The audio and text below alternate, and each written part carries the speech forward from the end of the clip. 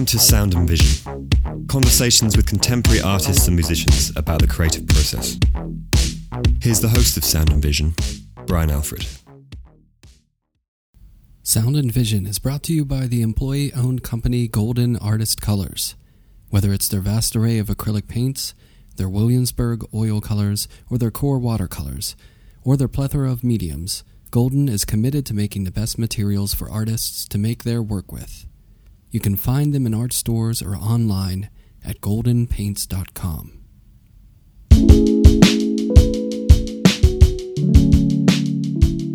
Julie Curtis is an artist born in 1982 in Paris and who lives and works in Brooklyn, New York. She holds an MFA and a BA from Ecole Nationale Superieur de Beaux-Arts in Paris, France, and her work has been shown at White Cube in London and various small fires in Los Angeles, amongst others. Julie is a current fellow of the Shape Walentas studio program in New York, and her work has been covered in It's Nice That, Bookforum, W Magazine, Bloomberg, Cultured, and more.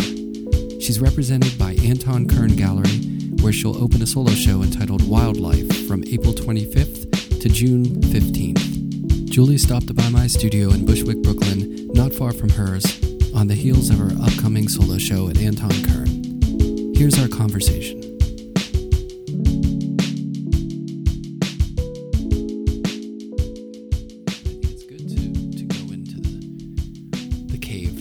Zone and to just like develop stuff, you know.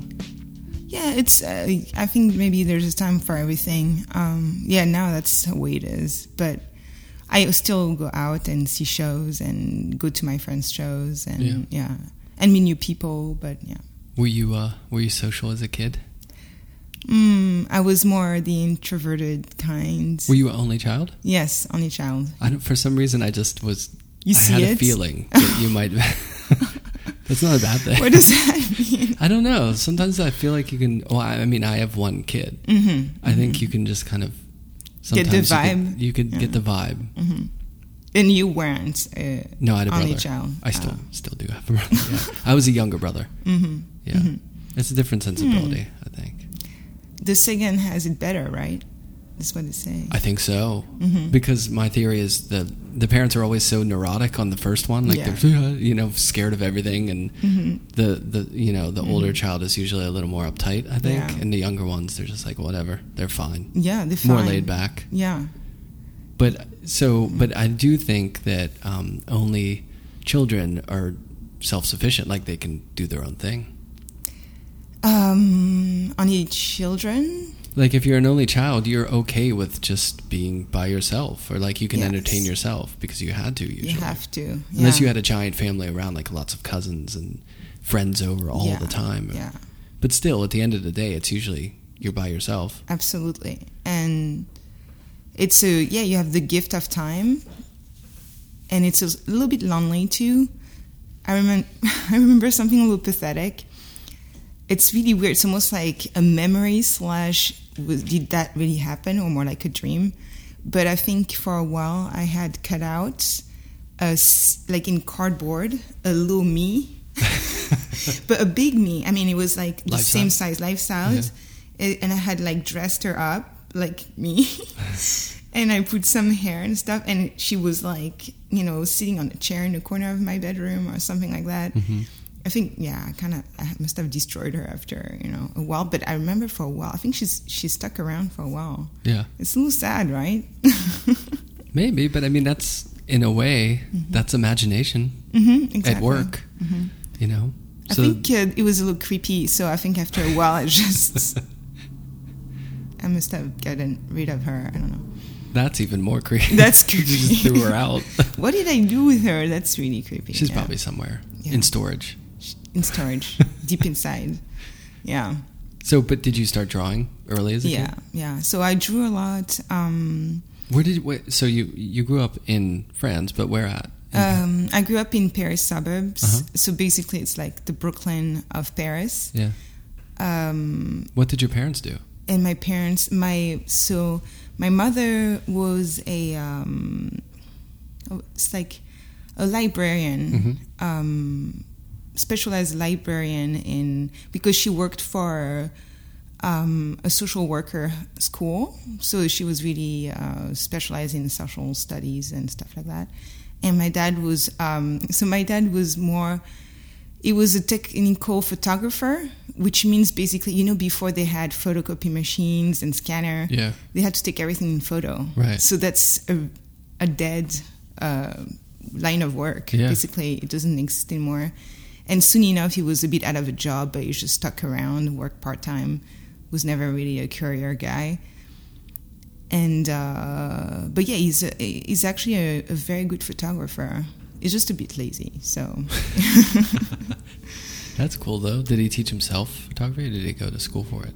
I don't even know. I think when he was hired for that job, which he kept for 20 years, an insane amount of time, that's where he learned the job. But I don't think he knew any of that before. My dad is really, he has a very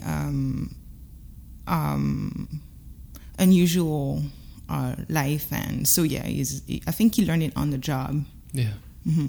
So drawing was encouraged. Well, I mean, all kids draw, right? It's kind of a thing. But were you into it a little more than others? Yes, I think I was really into it. And my parents were always so encouraging of anything creative. Mm-hmm. And very early on, they brought me to the museums and they got me art books. So they were really stimulating in that way. But yeah, so I was spending my days just drawing and trying to keep myself busy and doing collage, doing all kind of things. And what was, I think, good about my mother in particular is that she never, some parents, I see my cousin and with her kids, and even it was my aunts teaching really, they would paint flowers, or there was something very directed about the way they do crafts and activities. But my parents just let me do whatever I wanted to do, even if it was completely weird or wacko. But I remember once I was in vacation with my aunt and my cousin, and we were doing sewing, and she had done this really cute little puppy, very well made. And then I had come up with my own doll, and it was really freaky, voodoo, really. Yeah. And then I realized how off, and my aunt was oh, it's so pretty, but I saw on her face, it was oh my God, what did you just do? And I realized, my mother would have been totally different. Yeah, she would have praised something really different. So they really encouraged me to just make art, but as a way of expressing something or creating something. Yeah. Did you have any, when you went to the museums, were there any memories or specific works or things that kind of burned into your memory? Oh yeah, totally. I mean, you had some pretty good places to go. Exactly. I realized I was pretty lucky. We went, so my strongest memories are Orsay Museum, because it was my dad's favorite. Mm-hmm. And it's, Orsay Museum is an old train station turned into a museum, and lots of impressionist work, a lot of Art Nouveau architecture, but also furniture and stuff. So I think I was really taken with the impressionist. It sounds really cheesy like that, but when you're a kid, especially Degas, because I love dancing. So I was very much a little girl, and I love dancing and looking. My favorite thing was the sculpture of the little dancer of Degas, with her arms in her back. And there was something so touching about it, but also real and a little creepy, because it was a cast, with the skin is all black. Yeah. So there was something a little strange about it, but I really could project myself in it. Right. So that, and love Degas, of course Monet, but also I really remember being turned on by the main gallery downstairs. You have all these marbles. Mm-hmm. You have some Rodin, some Camille Claudel, but you also have more classic sculpture. And I was really turned on by that, because I thought it was so erotic and sensual as a little girl. And I was really fascinated with that. And then in the basement, you had this huge, I think it was a screaming face. Mm-hmm. I don't remember if it was a Medusa head. But I remember being very impressed by it, but also really scared and very... and it's something that came back in my dreams later over and over, a feeling of awe, but also of terror with certain piece of art or architecture. Yeah. Yeah. It was overwhelming, I'm sure. Very overwhelming. And wait, what museum is it? Orsay. Oh, Musée d'Orsay. Yeah. Okay. Musée Yeah, that's d'Orsay. my favorite too. Yeah. Although I nice. haven't been to the Picasso, but I really want to go there. The last time I was there was closed. I know. But the Musée d'Orsay has Déjeuner sur l'herbe, which is one of my favorite paintings. Yes. If not my favorite painting of all Oh, time. is it? Yeah. I love that painting. Interesting. I took a class on just on that painting, and that's why I kind of really got into it. It's interesting. Did you think you liked it right away, or it because you learned so much about No, it? the class. Now you like it. The class, yeah. I mean, I've told this story before where there's an art history class when I was an undergraduate that was always specific to like a very concentrated, like either a painting or, one artist. And the semester that I was looking for a art history class, they had the description of the semester that was active, and that was Kandinsky, and I loved Kandinsky. So I was like, I want to take a class on Kandinsky, and I signed up for it. And when I went to class, it was a guy who was an expert on it, and it was like, this class is on Edouard Manet. And I was like, Manet? Who cares? Yeah, I could know. It's not even Monet, it's Manet. I was just like, this is BS.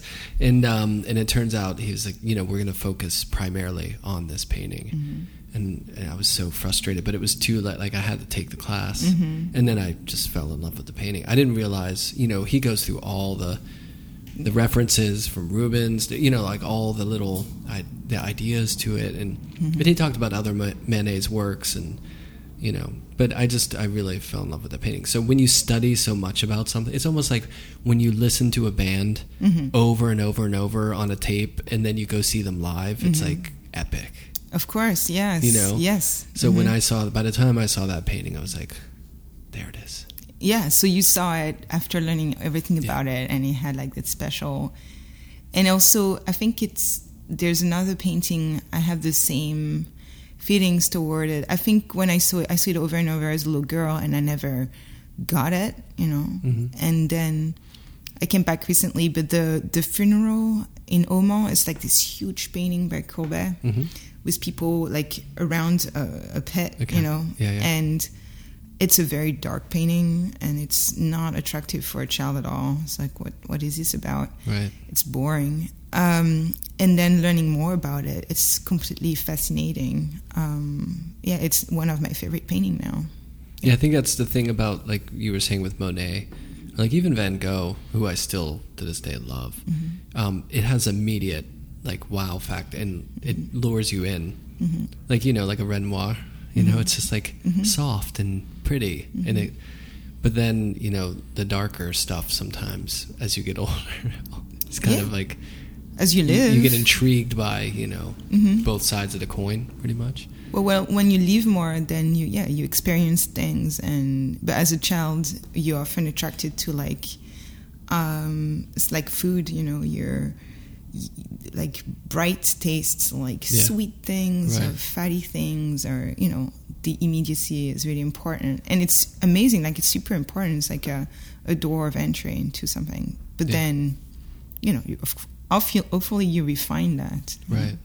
It's the interesting thing is the things when you're younger that have that dark side that you don't fully comprehend, but when you're older, you read it or you'll see a movie or something and be like, man, that was some adult stuff in there. Oh, yeah. And I can never remember if I fully got it. I mean, reading like Shel Silverstein, I knew that was some, weird, dark stuff in there, but it was so playful at the same time. What is this? Shel Silverstein, he's a poet, but he would have these drawings as the sidewalk ends, or Where the Sidewalk Ends is one of his most popular books. See, it's funny because living in America, there's a lot of references of things that everybody know, or like even music or TV shows, and it's all that stuff that I need often to catch up on. Right. Yeah. Shel Silverstein was pretty amazing. I'm trying to think of what the French equivalent might be. Who was the cartoonist who did those really dark, like graphic novels or comic books? I can't think of it. Well, we'll brainstorm Yeah. after. Yeah. But yeah, I think, there's a lot of, even movies, there's like the movies my son watches these days. I mean, it's a little more overt, like these dark overtones, but even fun movies like The Secret Life of Pets or something, there's always like all this adult stuff in there that's really, It's part of the marketing. They know that they need to also entertain the parents. Right. So they're sitting in there too. They're sitting in there. So if you can't attract the parents, you're losing a large part of the audience. Yeah, definitely. So, getting back to you growing up, when you were in school, when did it sort of dawn on you? I mean, did you always think, art is something I want to do, or were you more focused on other subjects and that was like a hobby, or when did it become, like a path for you? Like, this is something that I might want to follow. Yeah.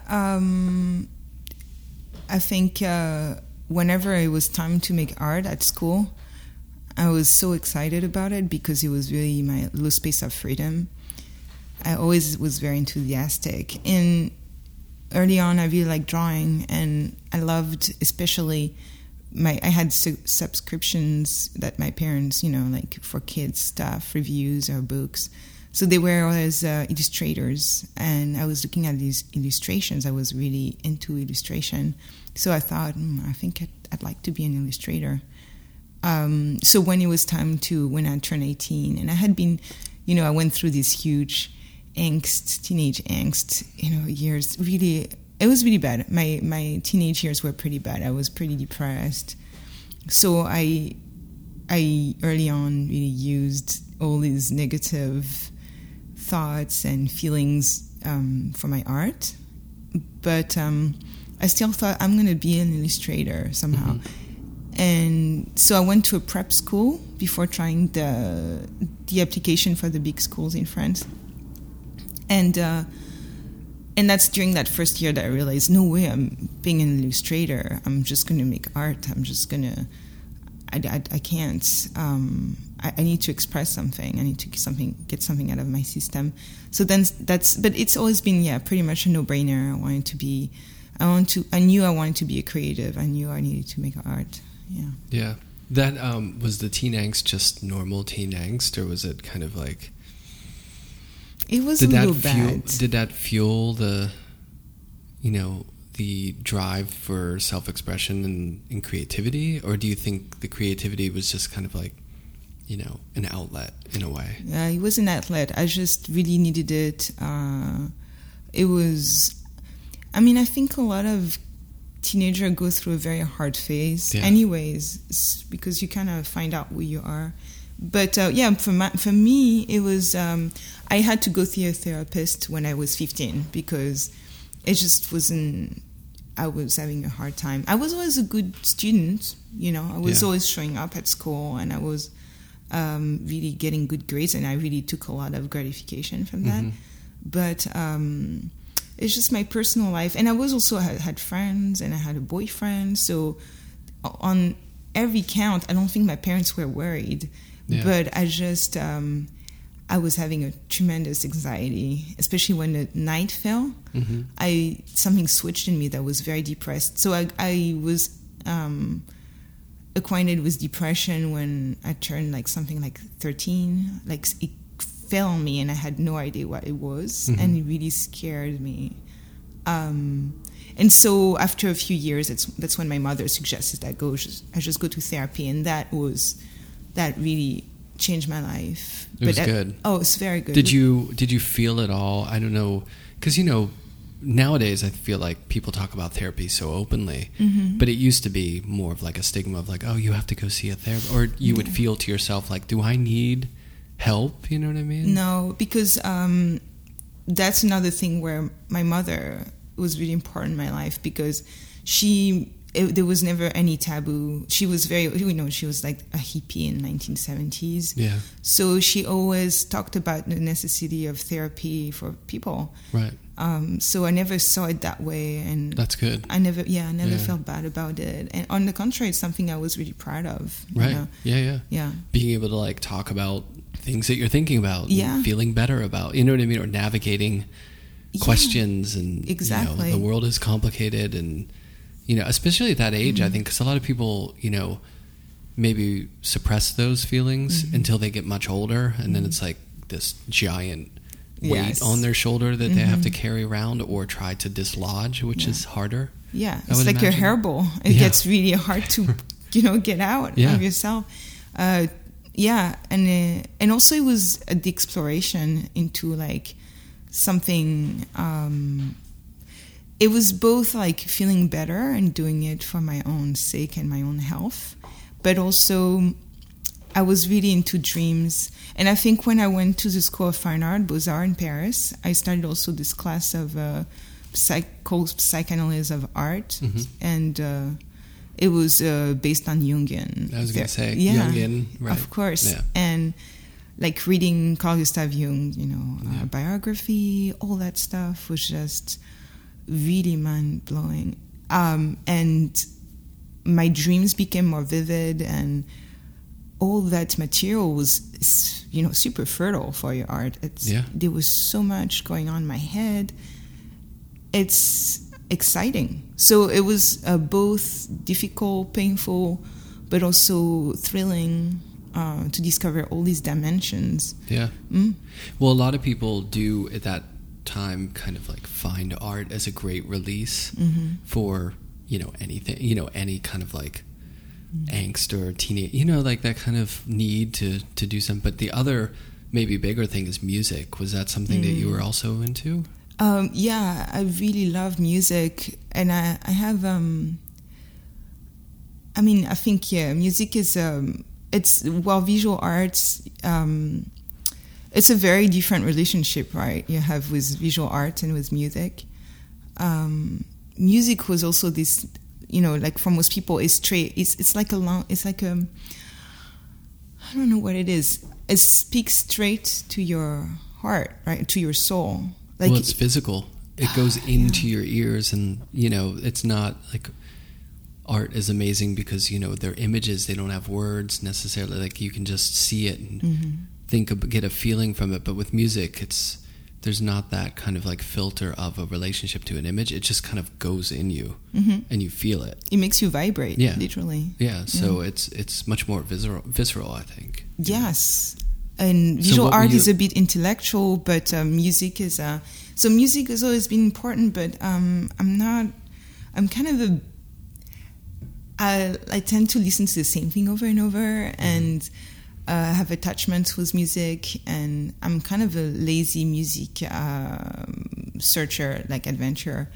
My husband is really the guy who like gets all that incredible music's really open and is very obsessed with it sometimes, and he's the one introducing me to people. So he has like these tricks where he's like starting to play a song and then he plays it again the day after until I go, oh, what that? I love that track. He wants to plant little seeds. Me is like, I'm a bit like close-minded sometimes. I'm like, oh, I don't like that. I don't want to try to get into it, or like, but music is obviously. Was it on in the house when you were a kid all the time? Like, did your parents listen to a lot of music? And what kind? Listen to music, but the problem is like they were a bit random. They weren't really like they didn't pay attention to the trends and stuff. So I was always a bit I had like lacks in my musical upbringing for everything pop culture or important, alternative music. But I had classical upbringing, so I went to conservatory. Yeah, I learned how to read music. I play piano. I have more of a classic training for music. Well, but when you were in high school, was that what you were listening to, or were you getting more into like pop stuff? I was getting more into pop stuff, and my boyfriend was kind of cool too with music, so he introduced me to all these bands that I didn't even know. Like, I didn't even know Lou Reed or Bowie or any of that stuff. I was really like behind. Yeah. Right. So. Well, classical is great too, though. Getting like a well-rounded. Yeah. I feel like that's the kind of stuff you study, and then the other stuff is kind of things that like people just say, "Hey, you should check this out." Yeah. Exactly. Yeah. So you went to art school. You said, "I'm going to go to art school," and how was that experience? art school in Paris. Yeah, before Chicago, right? Before Chicago, which was only like a small phase in my life. Mm-hmm. Yes, I went to Beaux-Arts in Paris. You had to apply for it, so it was a whole process. And then it's a public school, so it's awesome. Yeah. Huge budget, great, amazing, like historical context. So I entered in it's like a system of atelier. So you try to find a teacher that's going to take you under his wing or her wing, and you're going to learn under that person for like 5 years.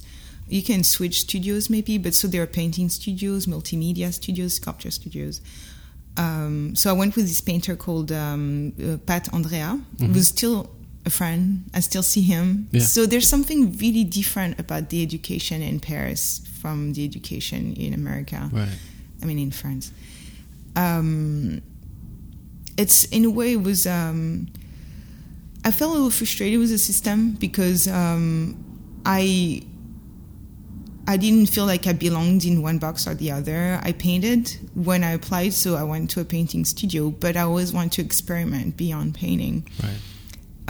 And also, but the teaching, what's good about that school's teaching is that you really dive into a practice. So when I went to Chicago for a semester, I was really surprised about the difference in the curriculum. Everybody seemed like I was way more advanced with my personal practice compared to the other students, but everybody was trying a lot of different things. So, and I felt it was too much homework in America. But you definitely like touch different things. But it was so packed in that you didn't have time to really reflect on your own. What is it that you want to get from the school, or So it's a very different approach in Paris. Plenty of time, less classes, BASIM time. You have to really dive into your own practice, and it's very difficult. Obviously, you suck at it for a long time. And also, the studio mentality means that you have a big room where everybody is making art, and then the teacher comes. And in France, it's not like, people are way less politically correct. And also, they didn't care because it's not like we're paying such an expensive tuition that they had to please their customers. Right. They were like just artists, renowned French artists, who were asked to teach. So if they thought your work sucked, they just didn't go. Like, they were like really straightforward. It's like, this is horrible. Like, so many people like left studios crying after crits, So completely different from Chicago when I went there. Yeah, I think maybe it was a little more like that early, like a while ago here, but like it's slowly gotten more and more kind of like sensitive to people. Probably just like parenting. Like when I was growing up, your parents could yell at you and like kind of give you a smack if you talk back or whatever. Nowadays, you would be arrested and like taken to jail if you did that. It's like a whole different vibe. Yeah, we still belong to that in-between generation, I feel. Right. So sometimes we were a bit like, come on, guys. Yeah. A little slap wouldn't hurt. Right. Like I knew once in a while, like if I crossed a certain line, like a really heavy line, that I would be running. But that was good in a way because it taught me to not do certain things, And I think it's good to have boundaries sometimes. It's it helps you feel structured. But I don't know if it's the same with art. It was difficult to be told, it was just kind of harsh in Paris. I don't know if that's necessarily good. Like I feel like as a teacher, you want to leave the studio of someone and they want to make work. You don't want them to like want to retire from art making. Maybe like, you should, but right, but maybe to get them to try to press harder and put more work in, or think different, like try to open up new avenues or whatever it is. Try to encourage them to push themselves harder. It wasn't the case everywhere, though. I'm like kind of exaggerating that, but just I feel like there's a different dynamic, but for the most part, they were encouraging. Yeah. So, what were you doing in Paris. Was it more academic work at that point?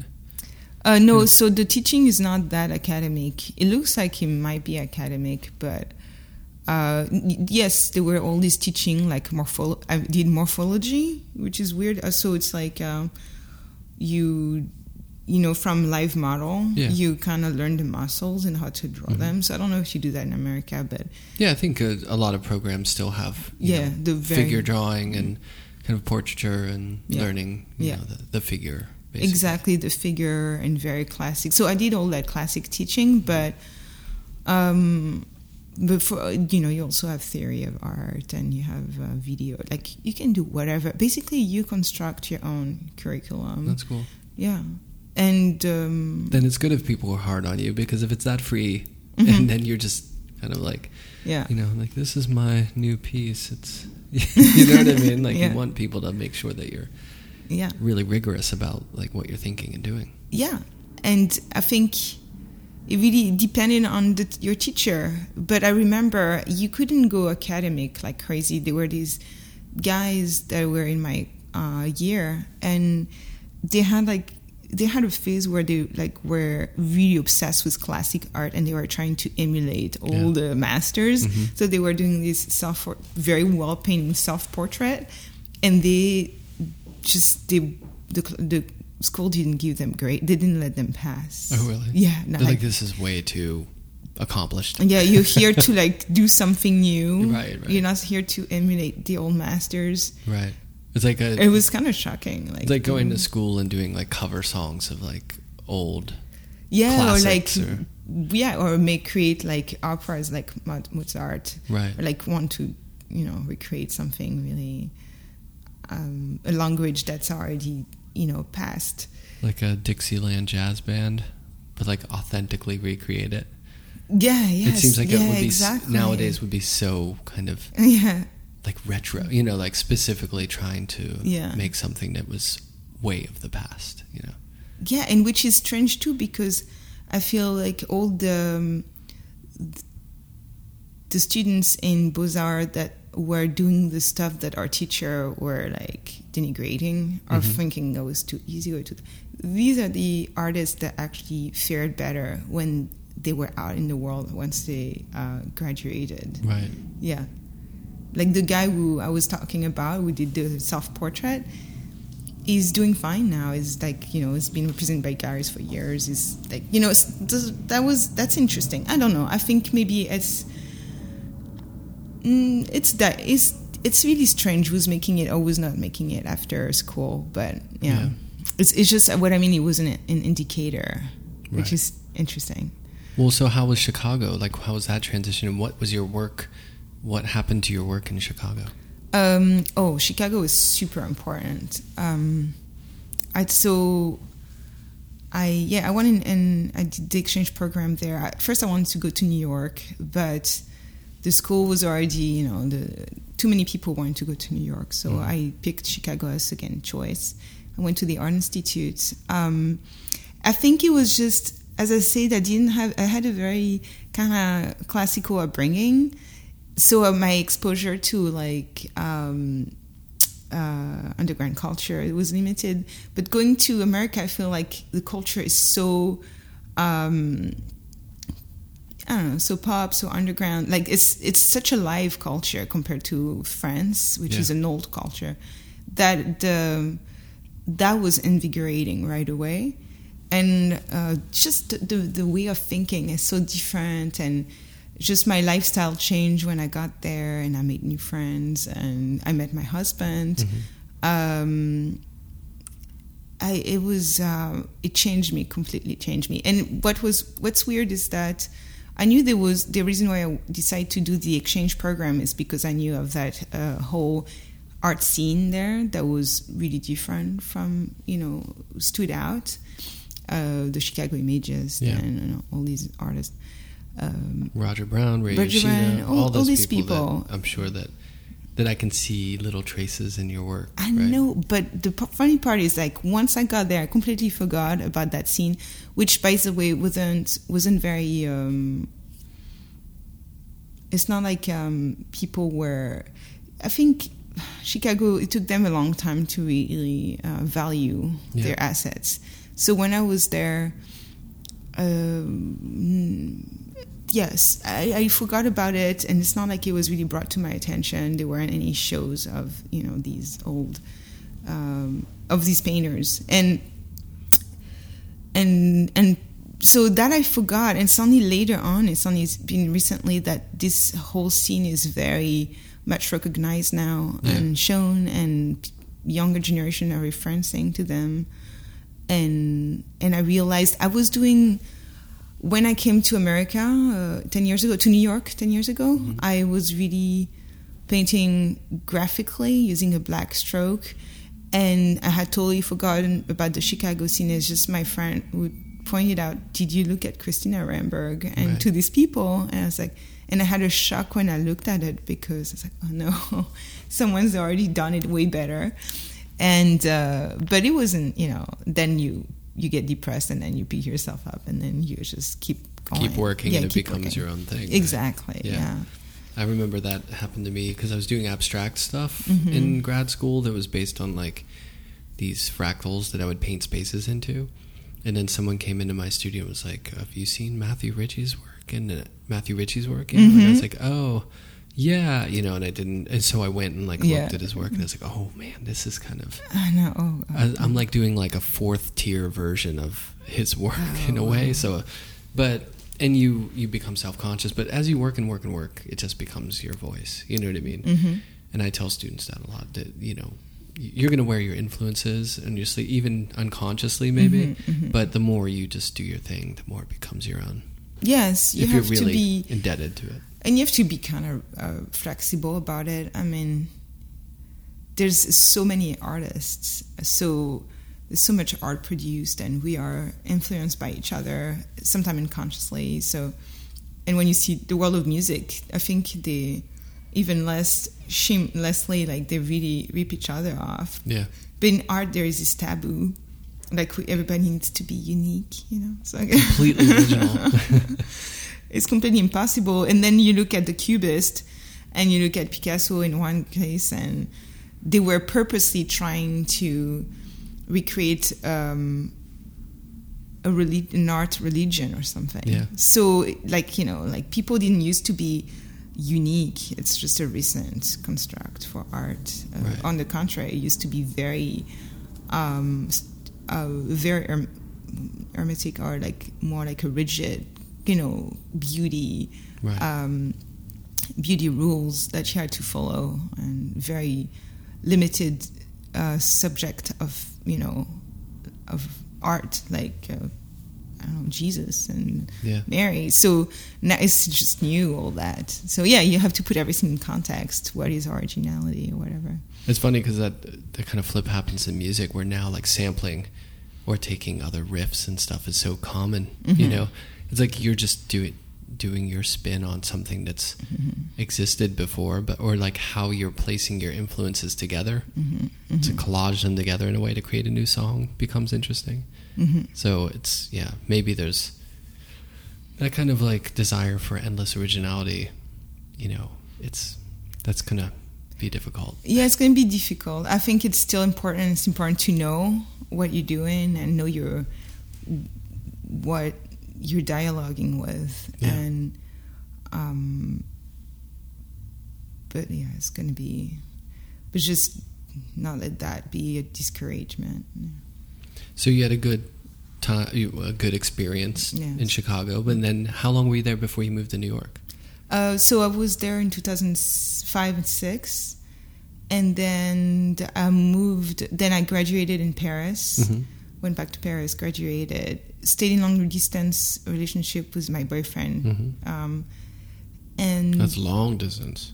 Yeah, long distance. And then we decided it's very random. Once I graduated, we decided to go to Japan for a year, because he always wanted to go there. And it was easier for me to meet him there for papers, and him there because he always wanted to go there.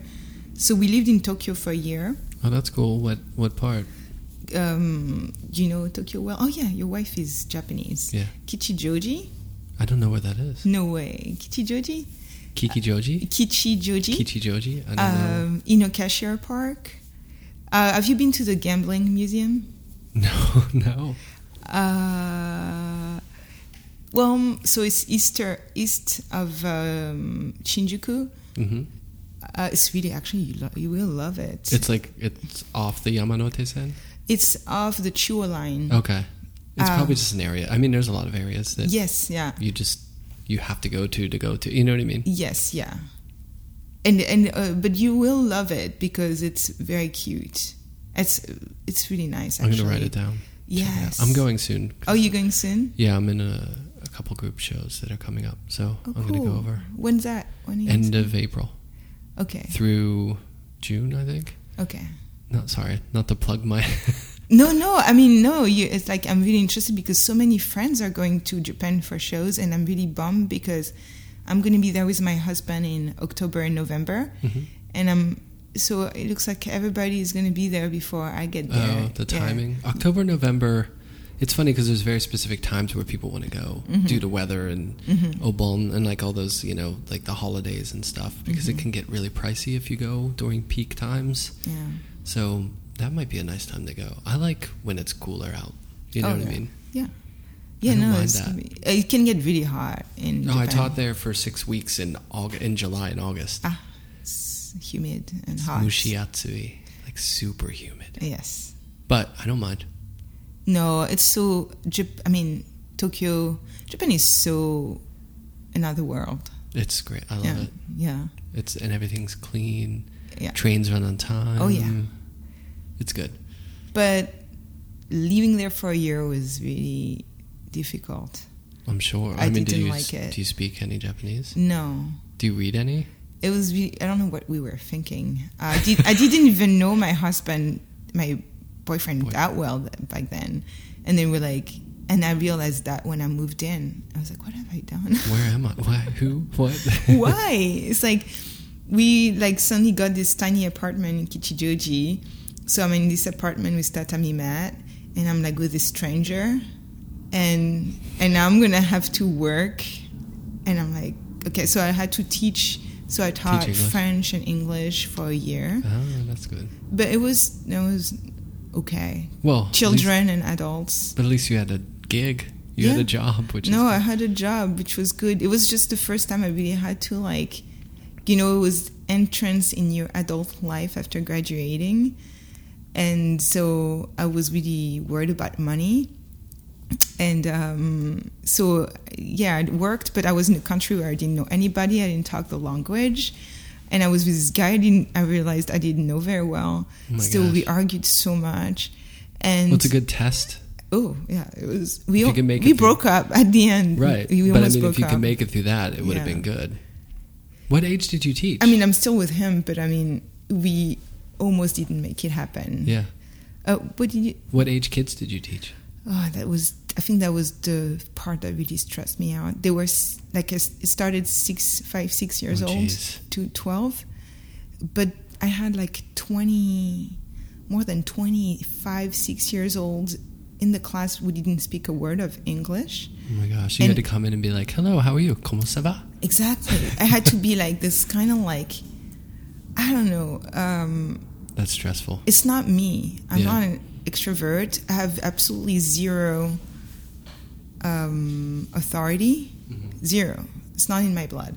So the kids were running everywhere. I had nothing in control. It was chaos. I was sweating. I had diarrhea before getting it, and I was just so stressed out because it was. And I had to teach them nursery rhymes and stuff. I didn't know any because it's not my native language, English. So I kept being confused with the itsy bitsy spider and stumbling on the word. It was just a catastrophe. But I did that for a year. Weren't you doing the French ones too, though? No, because they don't. They don't. Oh, it was English. Yeah, English was more like the language people wanted to learn. So there weren't any. If it was French, if it had been French, I think it would have been easier for me. But it would have been way easier. But English, I had to teach mostly English, and my English wasn't even that good. But Japanese English is so horrible that I liked teaching adults most. Yeah. But it turned out to be almost therapy sessions. So a year there, yes. You got out. Yes. You went. So did you go to New York from there or Chicago? Or no, Paris? I went back to Paris, almost split up with my boyfriend, went back to Paris, had some family problems. My mother was sick. We learned she had cancer. Stayed 3 years with her in Paris, trying to make it in Paris, like just work, be here for my mother, and make art. Mm-hmm. So not That's the tough. Best 3 years of my life. Yeah. And keep the long distance relationship, but it ended up being very good. Like my boyfriend's like, we're not gonna leave now. We're not gonna separate. You're just going through a rough time. I'm gonna stick around, which was really generous of him. And then it ended up making us as a couple work. Yeah, that's great. Yeah. So when did you end up in here. New York doing the work that you're doing now? I know, it was very convoluted. So 3 years in Paris, and then I finally with my husband, we were like, okay, let's get married. Let's make this happen. Moved to New York. He moved to New York before I did. I started to prepare, kind of set up an environment for us. And then I finally joined him there. And didn't know anybody. Made my art by myself and just kept developing my language. I finally, after a couple years, I started to work for Jeff Koons. I stayed there for a year. And then... Was that as wild as people make it? It's weird. Yeah, it's a big machine. It's a big machine. But I worked in the nicest department I felt back then. It was the sculpture painting, which was a smaller unit, and it was just a good team. There's departments. Yeah, we call ourselves the little elves. It's like Santa's factory, and we are little elves. So I worked there for. I knew after a year I had to get out of there because they were only full-time positions. Yeah, it wasn't even that well paid. So it was just tricky to make art only during weekends. But it was great for my experience. I learned a lot. Yeah. Learned some art world stuff. Oh, this is some crazy art world stuff. Yeah, it's great to get informed about that stuff, right? Exactly. And had like the craziest work party ever too. I can imagine. Yeah, I mean, I think he stopped doing that, but he had his year party in his farm in Pennsylvania. Oh, yeah. He lives in Pennsylvania. Have you heard too. of that? Yeah. Well, I mean, I teach in Pennsylvania, so you hear that. Yeah. I mean, he's from York originally, I think. York, Pennsylvania. I don't know. Yeah. Where he's from. I'm from Pennsylvania, so we get into that stuff. So have you heard of every year he was organizing this rodeo for his party, for his I did not know that. Work party, and so he rents this, and it becomes an official rodeo competition. So you have all these cowboys who are here, and there's legit ones, right? Legit cowboys. And in the maize fields, you clear that up, and there's how do you call sits bleachers and stuff, and all the locals are coming too because they know about that tradition. The art rodeo. Yeah, isn't that weird? That's crazy. And then how did I never hear this?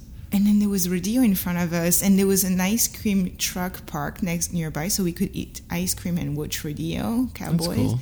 And there was even a Koons flavor, and we could eat as many ice cream as we wanted. Why not? Well, very memorable. I imagine ice cream's a lot cheaper in the farms of Pennsylvania than out in New York City. We were like, oh my God. It's not like renting the big gay ice cream truck here. Which my son's elementary school would have at their carnival. The big gay ice cream truck would pull in and they would get all the ice cream. Oh my God. It's pretty great. Mm-hmm. So you only spent a year there. It's just a year, and then I got out. Is your work at this point kind of looking like what we're seeing now? No, I mean, no. I went through so many phases. Yeah. My work really evolved a lot and changes a lot, and back then it was looking very graphic, and it was very flat. It was a thick black line I was telling you. It was a bit sci-fi looking, but they were complex landscapes that looked like internal landscapes with organic and muted colors. But it was funny because somehow it was something also that was reminiscent of Cause, but different. And when I left Kunst, then I had like a early midlife crisis, where I was like, I'm turning 30, I'm back to working in retail, and it's catastrophe. What am I going to do with my life? I'm never going to make it. Like that for 6 months. And then finally I saw Cause, needing new assistant. So I applied for that with that body of work, and he hired me. And that was then, Cause working for him was really a good thing for me. Oh, did you work with him the same time Jonathan did? Oh, yeah. Oh, yeah, you know Jonathan? Small world. Yes, it's a small world. We did a podcast. Did you do one with Morgan Blair? We did a podcast. Worked with her. You didn't do it with Josh Perling. Not yet, but Josh, you're coming up. Yeah, Josh. Josh. Bring your ass in Brooklyn. It's so, oh my God, I love Josh. Anyways, lots of good people in Cause Studios. Yeah, so it's a good boss. He's very fair, and he accepted that I work only part-time, 4 days a week. Yeah. It's just a very good environment to grow as an artist. That's great. Yeah. And then, so why don't, people are going to kill me if we don't talk some about, and I want to know a little bit about like what you're doing now. You have a show coming up? Yeah, so I have a show coming up in April 25th. It's coming up. Oh yeah, it's coming up with Anton Kern Gallery on their third floor. You know, now they have this big building. Yeah. Are you done with the work for that? I think it's pretty much there. Yeah, because what am I going to do that's going to change the show like in the next 3 weeks? I'm not sure. I'm trying to make a sculpture that's not working out. So yeah, there's like a few things that are just like really bothering me and not working out, but I think most of the show is there. The work's on paper. Yeah, it's exciting, but it's also, you always, no matter what, I think you always doubt. Yeah. You get excited, but you're also very nervous that you didn't make your best work. So that's me. Like, I mean, a lot of people anyways. I think that's everyone, most people. Yeah, most people, let's say.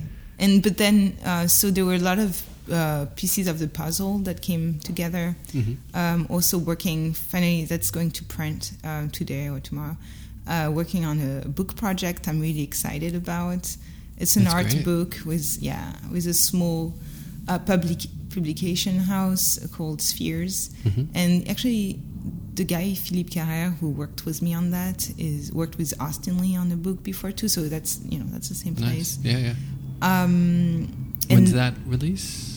Same thing for the opening dates. Oh, great. Yeah, so a lot of things that I've been working on since September are finally coming together. Yeah, that's a good feeling. Oh my God, it feels really great. I feel lighter.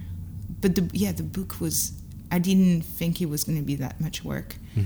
But we invited writers to do a text image project because my work so much with narratives. And so I'm really excited about the book too. That's great. Yeah. Can't wait to see it. Yeah. So what do you do? I mean, do you take a break after a show like this, or? Yeah. Or do you have more stuff that you gotta deadlines? I really want to slow things down in a way where I want to live life again, so I can actually have stuff to say. Live life. Yeah.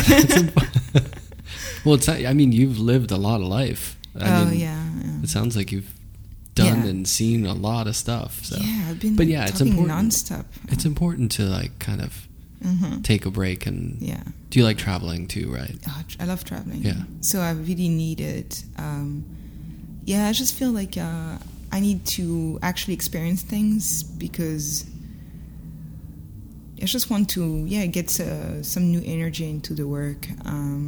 So hopefully I can kind of slow things down and read some interesting stuff after the show.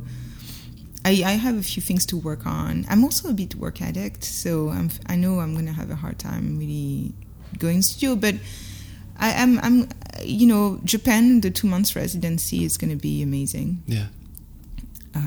And I told them I wasn't going to make work for showing, so I know I have 2 months to experiment with I'll paint on paper, but just to make also maybe sculptures. Yeah, that'll be great. Yeah, it'd be nice. It's exciting.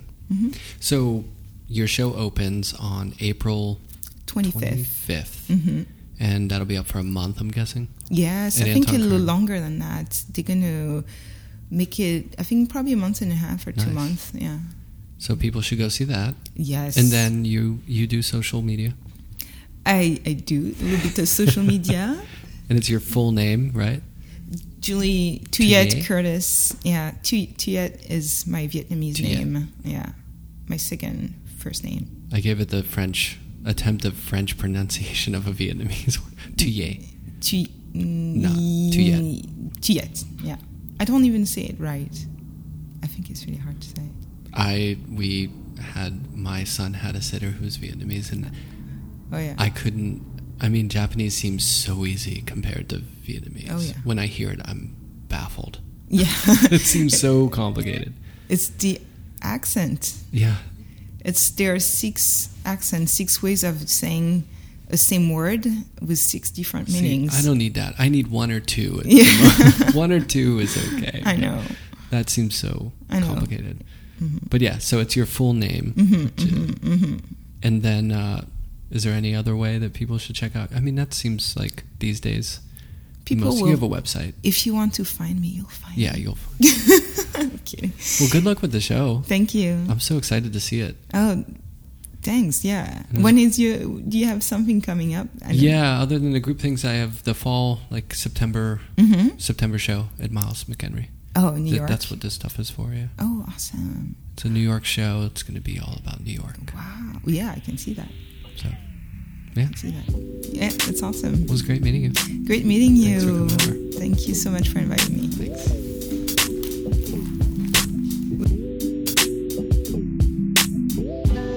Sound and Vision is recorded, produced, edited, and facilitated by myself, Brian Alfred. You can find more images from the podcast that I do on Instagram at Sound and Vision Podcast.